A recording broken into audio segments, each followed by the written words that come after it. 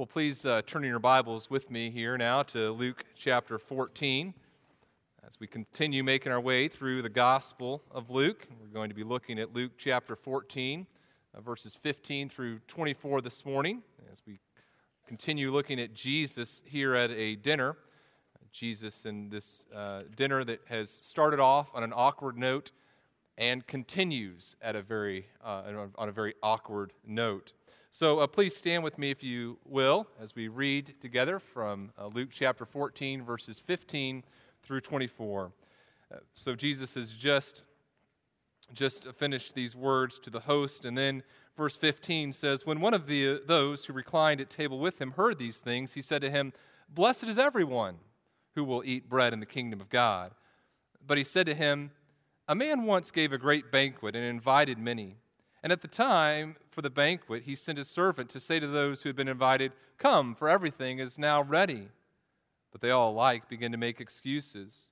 The first said to him, "I have bought a field, and I must go out and see it. Please excuse me." And another said, "I have bought 5 yoke of oxen, and I'm going to examine them. Please excuse me." And another said, "I have married a wife, and therefore I cannot come." So the servant came and reported these things to his master. Then the master of the house became angry and said to his servant, "Go out quickly to the streets and lanes of the city and bring in the poor and crippled and blind and lame." And the servant said, "Sir, what you commanded has been done, and still there is room." And the master said to the servant, "Go out to the highways and hedges and compel people to come in, that my house may be filled. For I tell you, none of those men who were invited shall taste my banquet." You may be seated. May our hearts be encouraged and strengthened through God's word this morning. Let's pray. And Father, again, we turn to you asking for your blessing in our church. We pray for your blessing in our church as we turn to your word. We pray that these words would be words that are convicting, challenging. Give me clarity as I speak your words. We pray that our lives would be transformed by the gospel of your Son, Jesus Christ. We pray this in his name. Amen.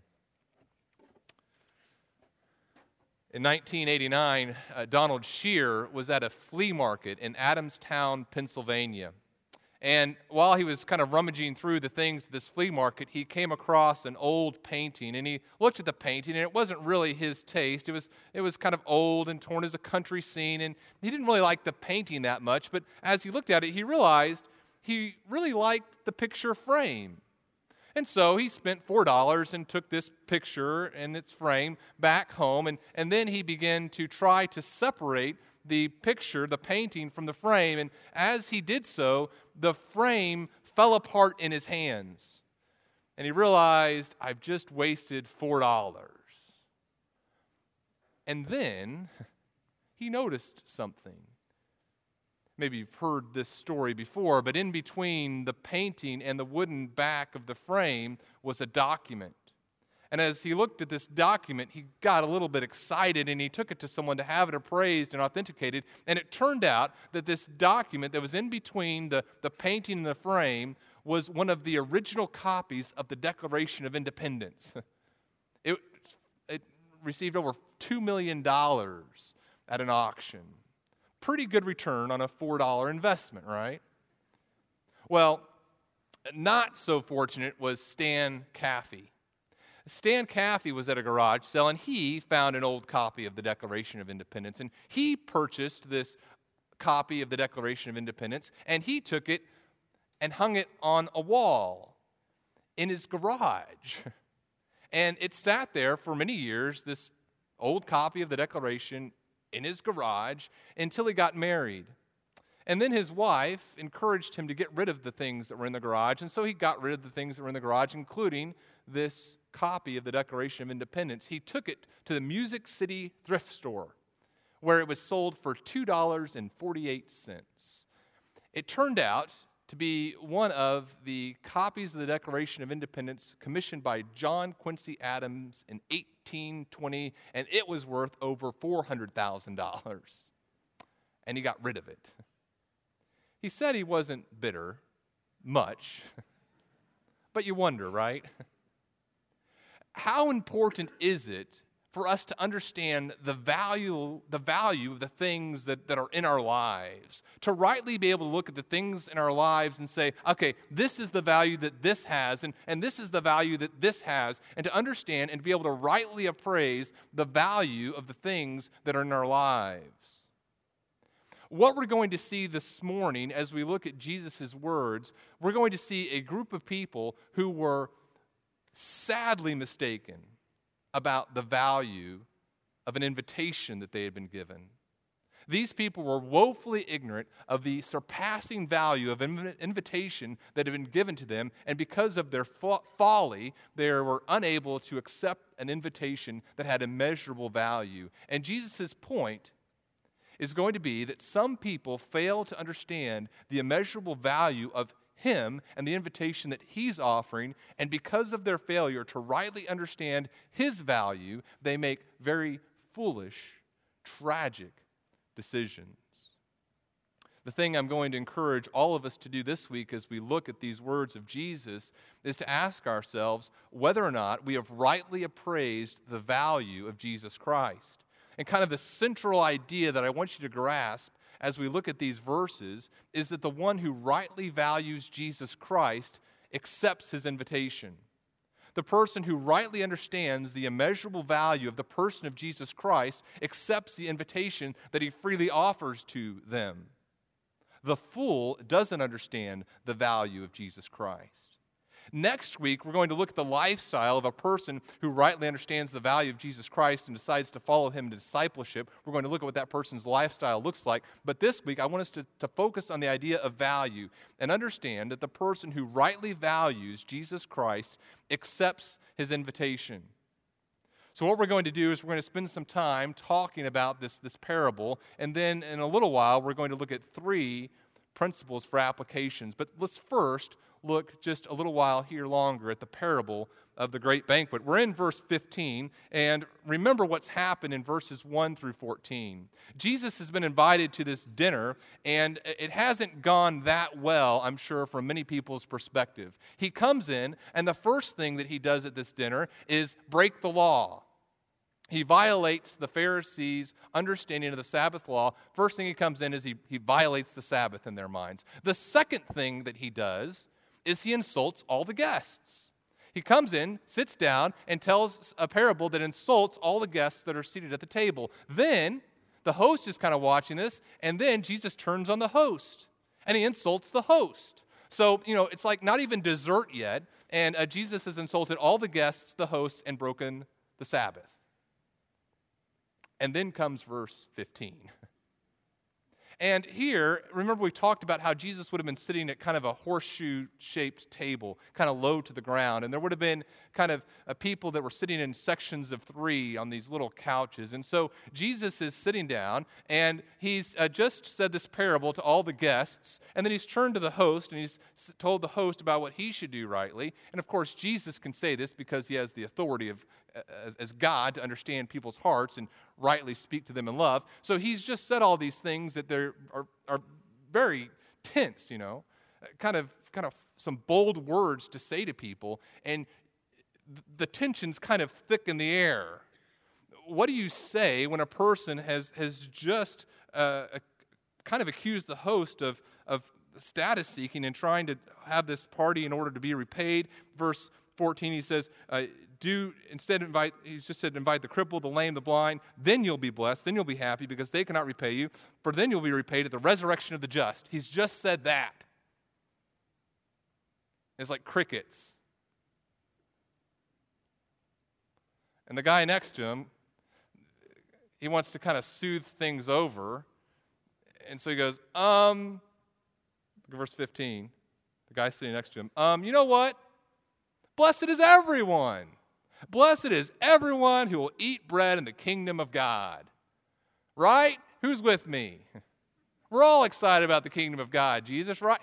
Who wants to eat in the kingdom of God? We all do. Now pass the potatoes, right? Huh? Let's get this meal going. Now, it's a seemingly innocent statement. I mean, who doesn't want to be blessed and participate in the future kingdom of God? Everybody does. In fact, there are lots of Bible verses that he could have pointed to that talk about this future meal that everyone's going to participate in. Isaiah 25:6 says, "On this mountain the Lord of hosts will make for all peoples a feast of rich food." Jesus has even talked about this future feast. Matthew 8, chapter 11, he says, "I tell you, many will come from east and west and recline at table with Abraham, Isaac, and Jacob in the kingdom of heaven." So this idea of a future feast in which people participate in is a biblical idea. But let me tell you, this guy that's sitting next to Jesus and says these words is saying something that is wrong to say. It's something very foolish. This seemingly innocent statement is wrong for three reasons. One reason that what he said is so wrong is because what he's trying to do is blunt the impact of what Jesus has just said.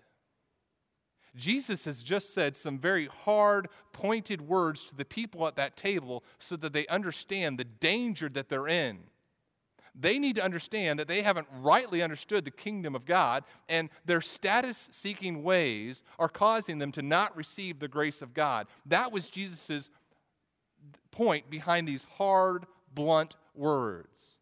And this guy, a member of the get-along gang, wants to minimize the brunt of that statement. Jesus has just said, you guys are all in a bunch of trouble because you're not rightly understanding status in God's kingdom and God's ethical system and how a person who's part of God's kingdom rightly acts, and you're in danger of not participating in this coming resurrection, the end kingdom of God. And this guy says, yeah, we all like the kingdom of God. It's a foolish statement because, one, it blunts the impact of what Jesus is trying to say. Secondly, it's wrong because it contradicts what Jesus has said about participation in the kingdom. Jesus has talked about the requirements for a person who's going to be a part of God's kingdom, and this guy who's sitting next to Jesus is essentially saying, yeah, you know what? That's great that there's requirements to enter the kingdom, and isn't it wonderful that we're all going to be in there? And Jesus' point has been just the opposite. It's also wrong. It's also a foolish statement to make because this guy is saying, yeah, I'm excited about this day in the future, a long time from now, that we're all going to sit at the kingdom and eat this bread. And Jesus' point in his ministry has been to call people to understand the immediacy of the kingdom, that the kingdom isn't something that you eventually begin to live in light of, that the kingdom is something that you begin to live for right now, in the here and now, in the present. So Jesus wants these people at the table to understand the danger that they're in. And this man, by his comment, has tried to blunt the force of Jesus' warning. Jesus has just warned them, you might not be part of the kingdom, and this guy said, isn't it great that we're all going to be part of the kingdom? Blessed, happy is everybody who's part of it. And that's the setting for the parable that Jesus then tells. That's the context for what he's about to say. Look at what he goes on, and he tells this story in response to the foolish statement, this irrelevant, intellectually vapid statement that this person has just made. In fact, the statement that this person has just made is so incompatible with what Jesus has said. It's like he said something, yeah, we all agree with that, and really he said the exact opposite of what Jesus has said, and he's not aware of the intellectual inconsistency of what he's just said. There's a great story that I'm sure many of you have read before, in the Chronicles of Narnia, the Voyage of the Dawn Treader.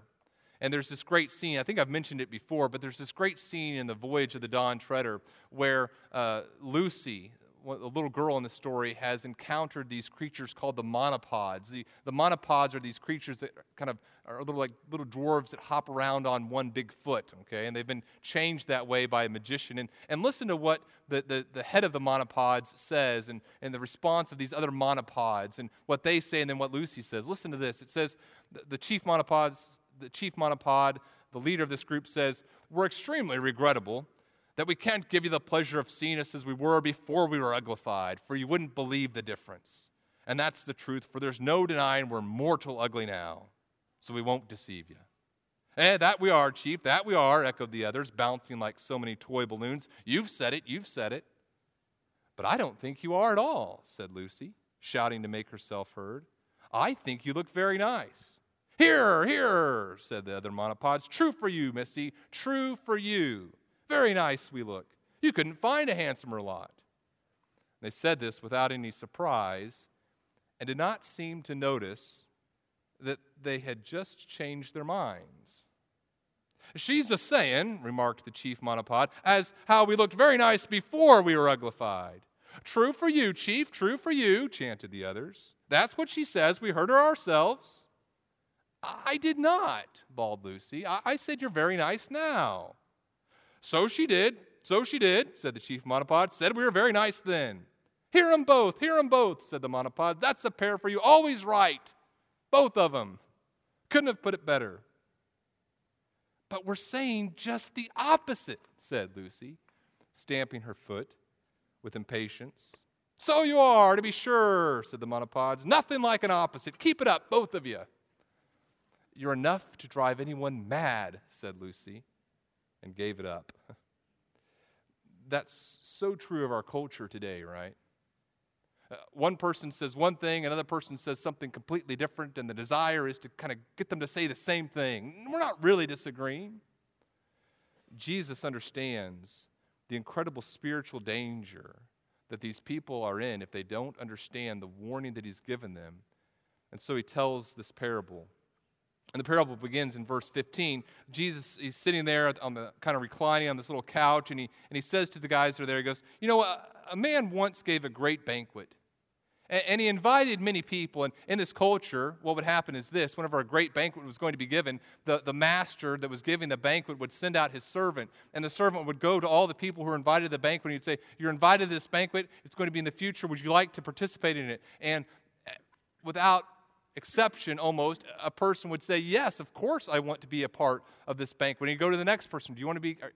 my master's giving this banquet. It's going to be in the future. He wouldn't be able to give them an exact time, but he'd kind of tell them the general time frame in which this banquet would be held, and the person would accept, yes, of course. And so this servant goes out, Jesus says, and he invited many. And the people that he invited would have given their kind of an RSVP, if you will. Yes, I'm coming to this banquet. A person would be a fool not to come to a banquet like this. It would have been a sign of status. It would have been an opportunity to eat. You know, this is a culture in which it was tough to gain food sometimes. And so to have your food provided for you in this great feast and to have this time of celebration, it would have been the social event of the season, and everyone who was anyone would be there, and everyone who was everyone would want to be there. So what happens next? Verse 17, the servant goes back, he gets everything ready, and then at some point in the future, the feast is prepared. It's eating time.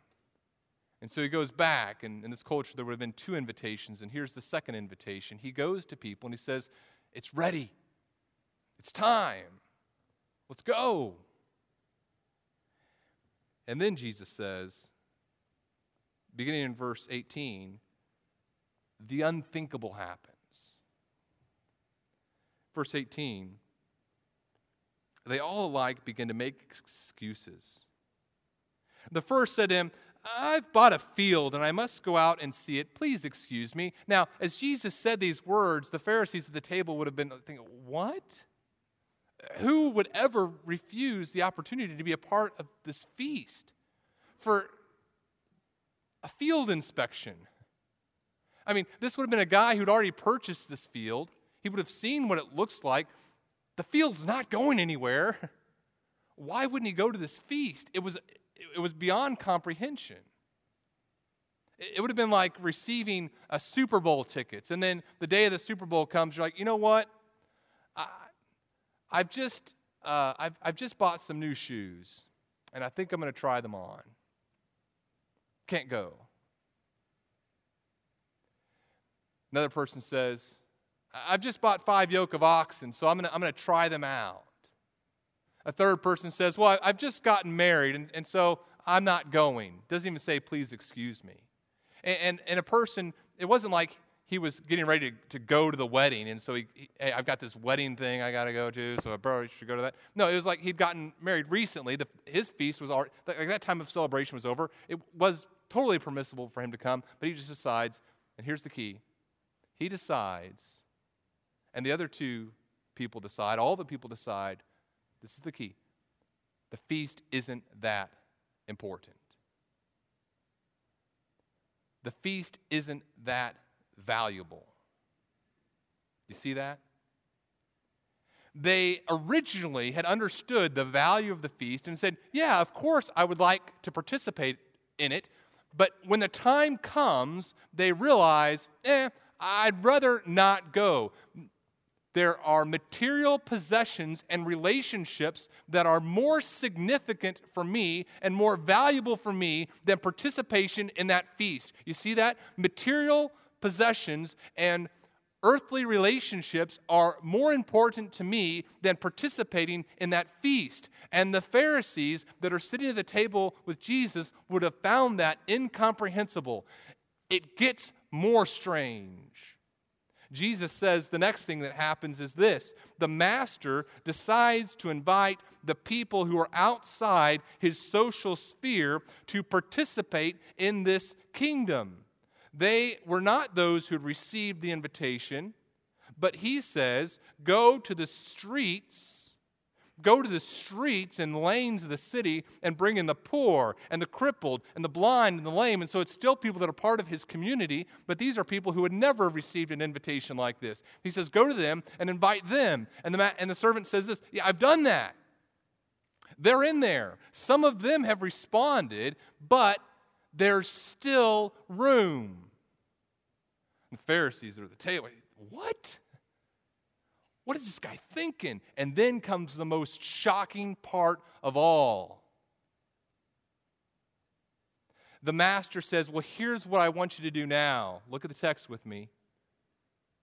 He says in verse 23, the master said to the servant, go out to the highways and hedges and compel people to come in, that my house may be filled. In other words, go beyond our social setting, go beyond our immediate area, and go out to those people who are not even part of our community, the people who are the lowliest of the low, and bring them in. Do you see his message to the Pharisees?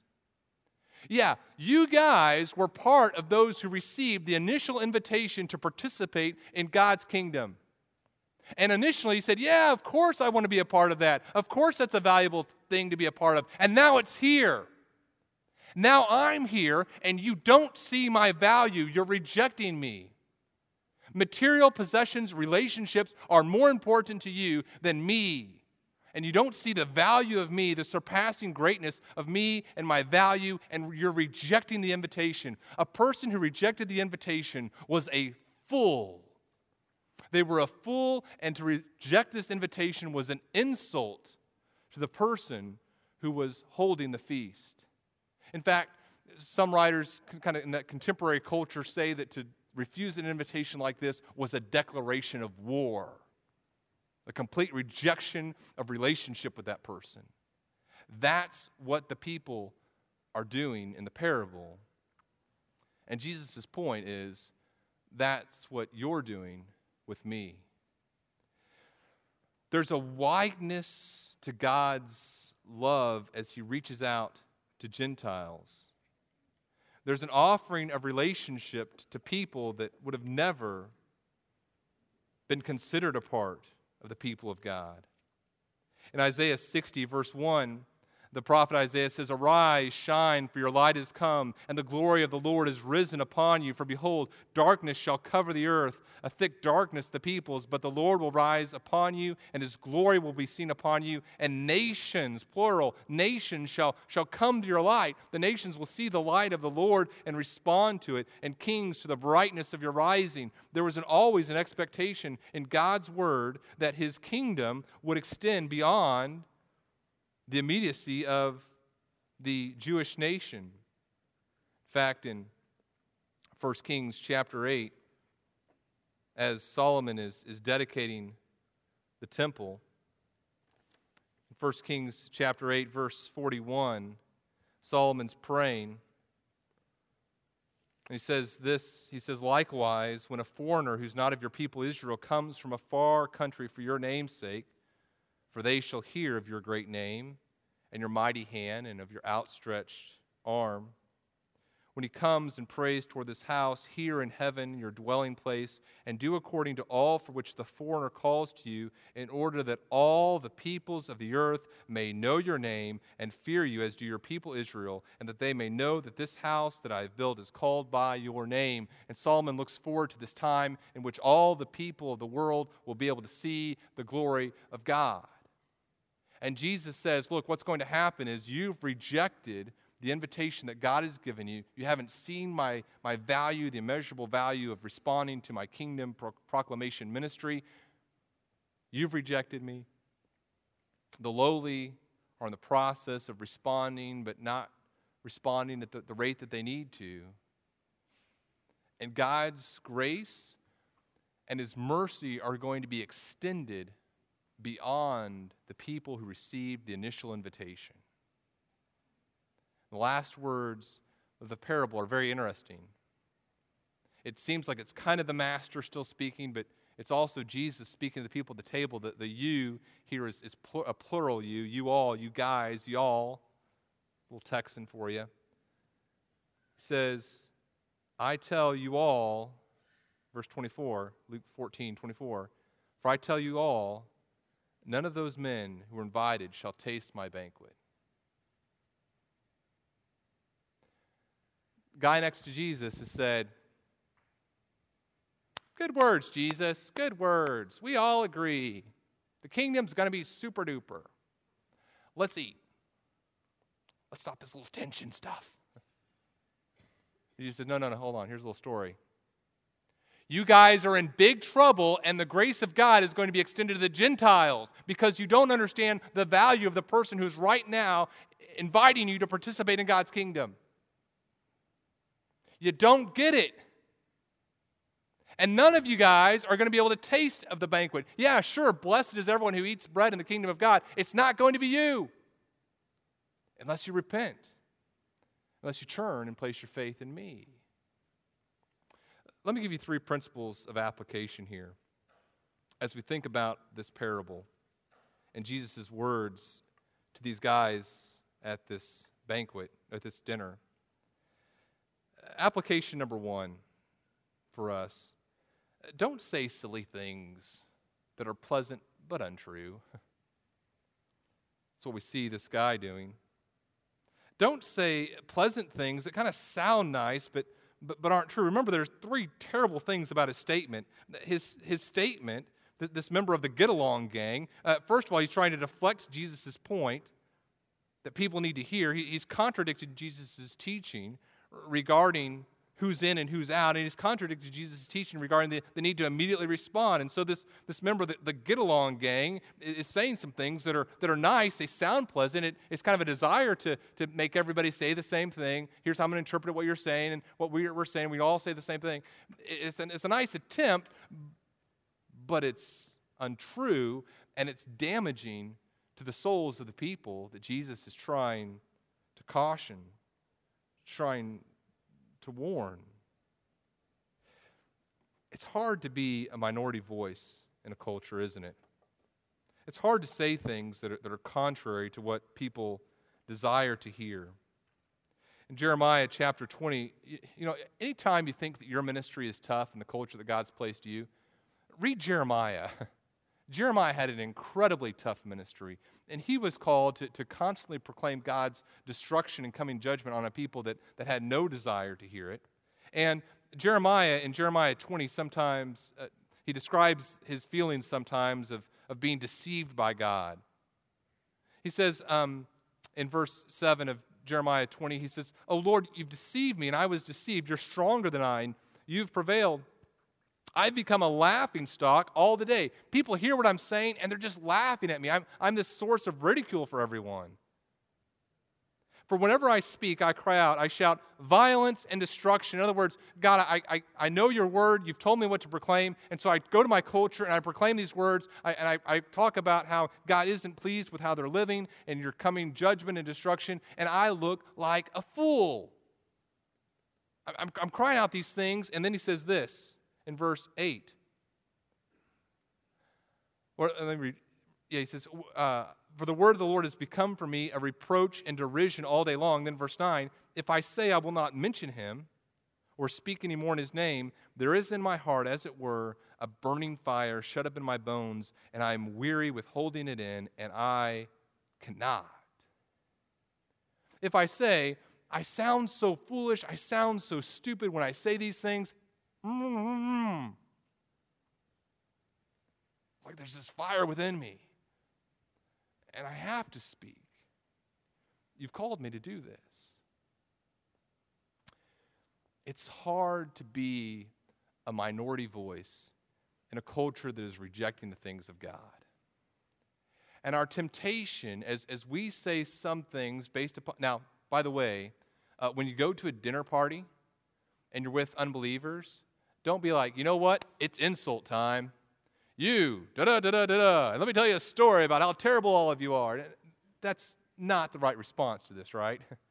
Jesus has an advantage that you and I don't have. He's able to see into people's hearts. He's able to understand exactly their spiritual condition. But the application for us is we need to speak God's words, and as we see people that are living contrary to God's words and saying things that are contrary to God's word, to be a voice of truth. Now, again, it's harder and harder in a culture in which you're the minority voice to speak boldly and clearly. There's an experiment done on people, I believe it was several decades ago, where they took 7 people into a room, and they did this several times. They would take 7 people into a room, and they would show them 2 cards. On the first card would be a line, and then on the second card would be 3 lines, and the lines would be labeled A, B, or C, and the people were supposed to say which of these lines, A, B, or C, is the same length as this line. And it would have been very obvious, very easy to see. Now, what one person in that group of 7 didn't know is that the other 6 were in on the experiment. And they were going to purposely answer the wrong way on cards very often. In fact, there'd be 18 of these little cards, 18 little series that they do, and on 12 of them, they were all going to respond the wrong way. And the 7th person would be the last or next to last to answer. You know what they found? 75% of the people would answer wrongly if everyone else was answering wrongly. When everyone else answered rightly, it was like 100% would answer rightly. But just being that lone contrary voice in a room of 7 people was too much for some people to take. But they found this: when one other person in the room would join with them and say the right answer, even if person 1, 2, and 4, and 5, and 6 said the wrong thing, but person number 3 said the right thing, that gave person number 7 the confidence to say the right thing as well. Don't say silly things that are pleasant but untrue, just for the sake of getting along. Love your culture. Love your God, and do the things that God has called you to do as you love the people around you, as you talk about the dangers of materialism, as you talk about the authority of God's word, as you talk about the damage that's reached, that's the damage that's caused in a hedonistic sexual culture. Proclaim those things lovingly, boldly, with humility. Second application I think that we see here in these words of Jesus in this parable is this. Realize that to desire the world is folly. To desire the world is folly, and to love the world is to reject God. Realize that to love the world is ultimately to reject God. Jeremiah chapter 2, Jeremiah says this, or the Lord says this through the prophet Jeremiah. He says that his people have committed a great sin. And in Jeremiah 2, verse 13, he says, My people have committed 2 evils. They have forsaken me, the fountain of living waters, and dug for themselves cisterns, broken cisterns that can hold no water. In other words, what my people have done is they've decided that they love this world, that God says here. And what they've done is they've had the opportunity to desire me, to accept my invitation to them, and they've refused that.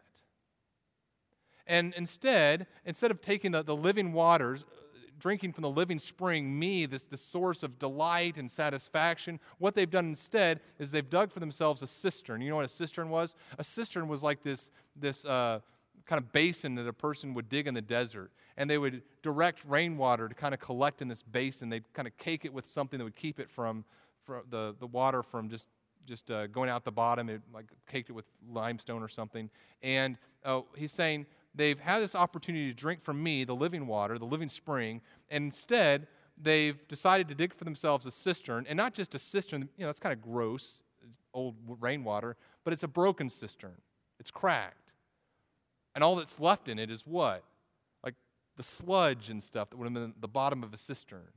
And a person has come up and had the opportunity to go, broken cistern, living water, I'm going to go with the sludge, right?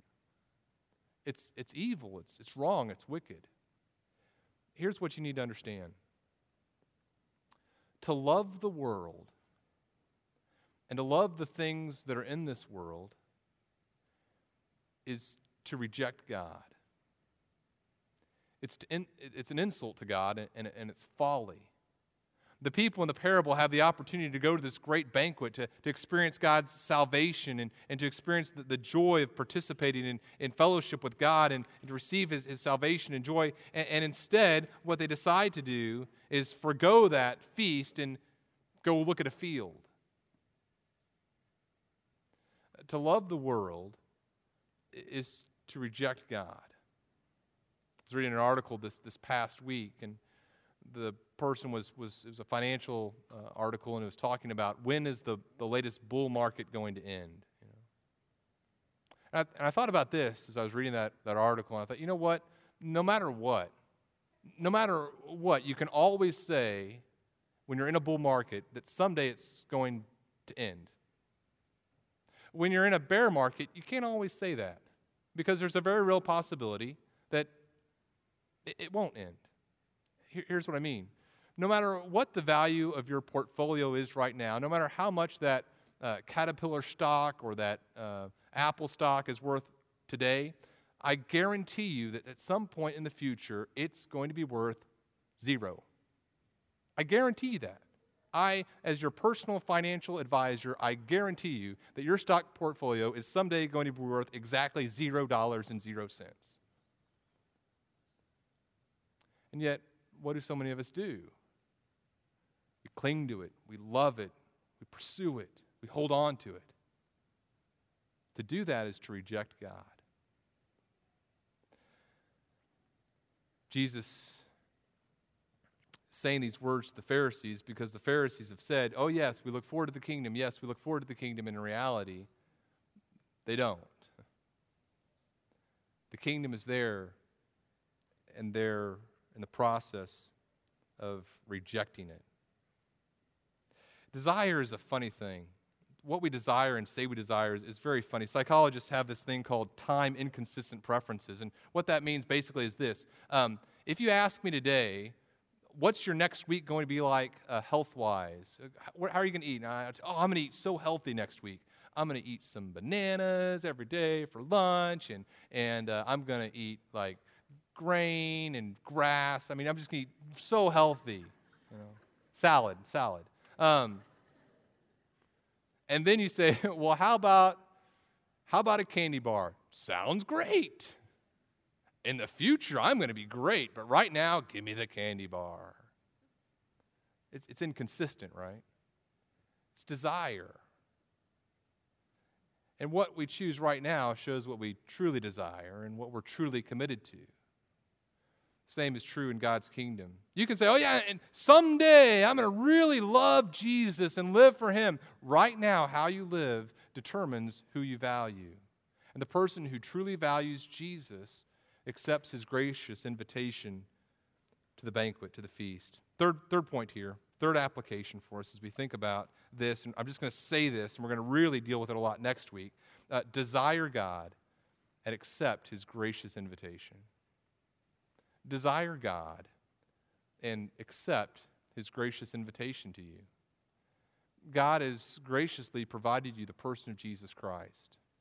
And Jesus Christ sits with the Pharisees, and the Pharisees don't recognize him. They don't receive him. They don't value him. My encouragement to you today is recognize that you know who you are in the parable? You're not the guy who just got married. You're not the guy who got a nice field, I hope. You're not the guy who was the lame or the crippled or the blind in the second group. You know who you are? You're the person that was out on the highway. And these would have been people like that were beyond the low of the low. They're people that were sometimes like the prostitutes or the highway robbers. They were not people who were welcomed in polite society. That's you and that's me. And God has graciously offered you the opportunity to attend his banquet, to fellowship with him, to be in relationship with him. And imagine the people in Jesus' parable who understood their desperate need. Some of them are on the verge of starvation, who have no hope of being invited into a polite society and enjoying the benefits of a feast and relationship and fellowship. And then comes this invitation. That's the invitation that's been extended to you and to me. Apart from God's grace, we have no hope of being part of polite society, polite heavenly society. But God in his graciousness sent his Son, Jesus Christ, to die on the cross to bear the penalty for our sins. And he rose from the dead, and by placing our faith and our trust in him alone, we can receive the invitation to the banquet and participate for eternity in our relationship with God. My encouragement to you is to desire God and accept his gracious invitation. Next week, we're going to look at the lifestyle of a person who follows Jesus Christ in discipleship, recognizing his immense value. Let me close, though, with these words from the psalmist. Psalm 37.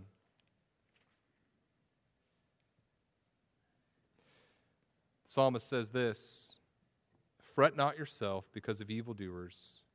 Be not envious of wrongdoers. For they will soon fade like the grass. They're temporary. They will wither like the green herb. Trust in the Lord and do good.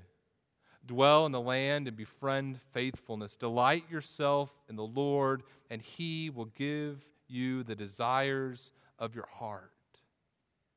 Delight in God, and he will give you himself. Delight in God and accept his gracious invitation to you of himself. The pearl of great price, the feast of perfect fellowship, the value beyond all value. Let's pray. Father, we thank you for your Son, Jesus. We thank you for the offer that we have to participate in your kingdom through faith. Give us hearts of faith, we pray, in your Son, Jesus' name. Amen.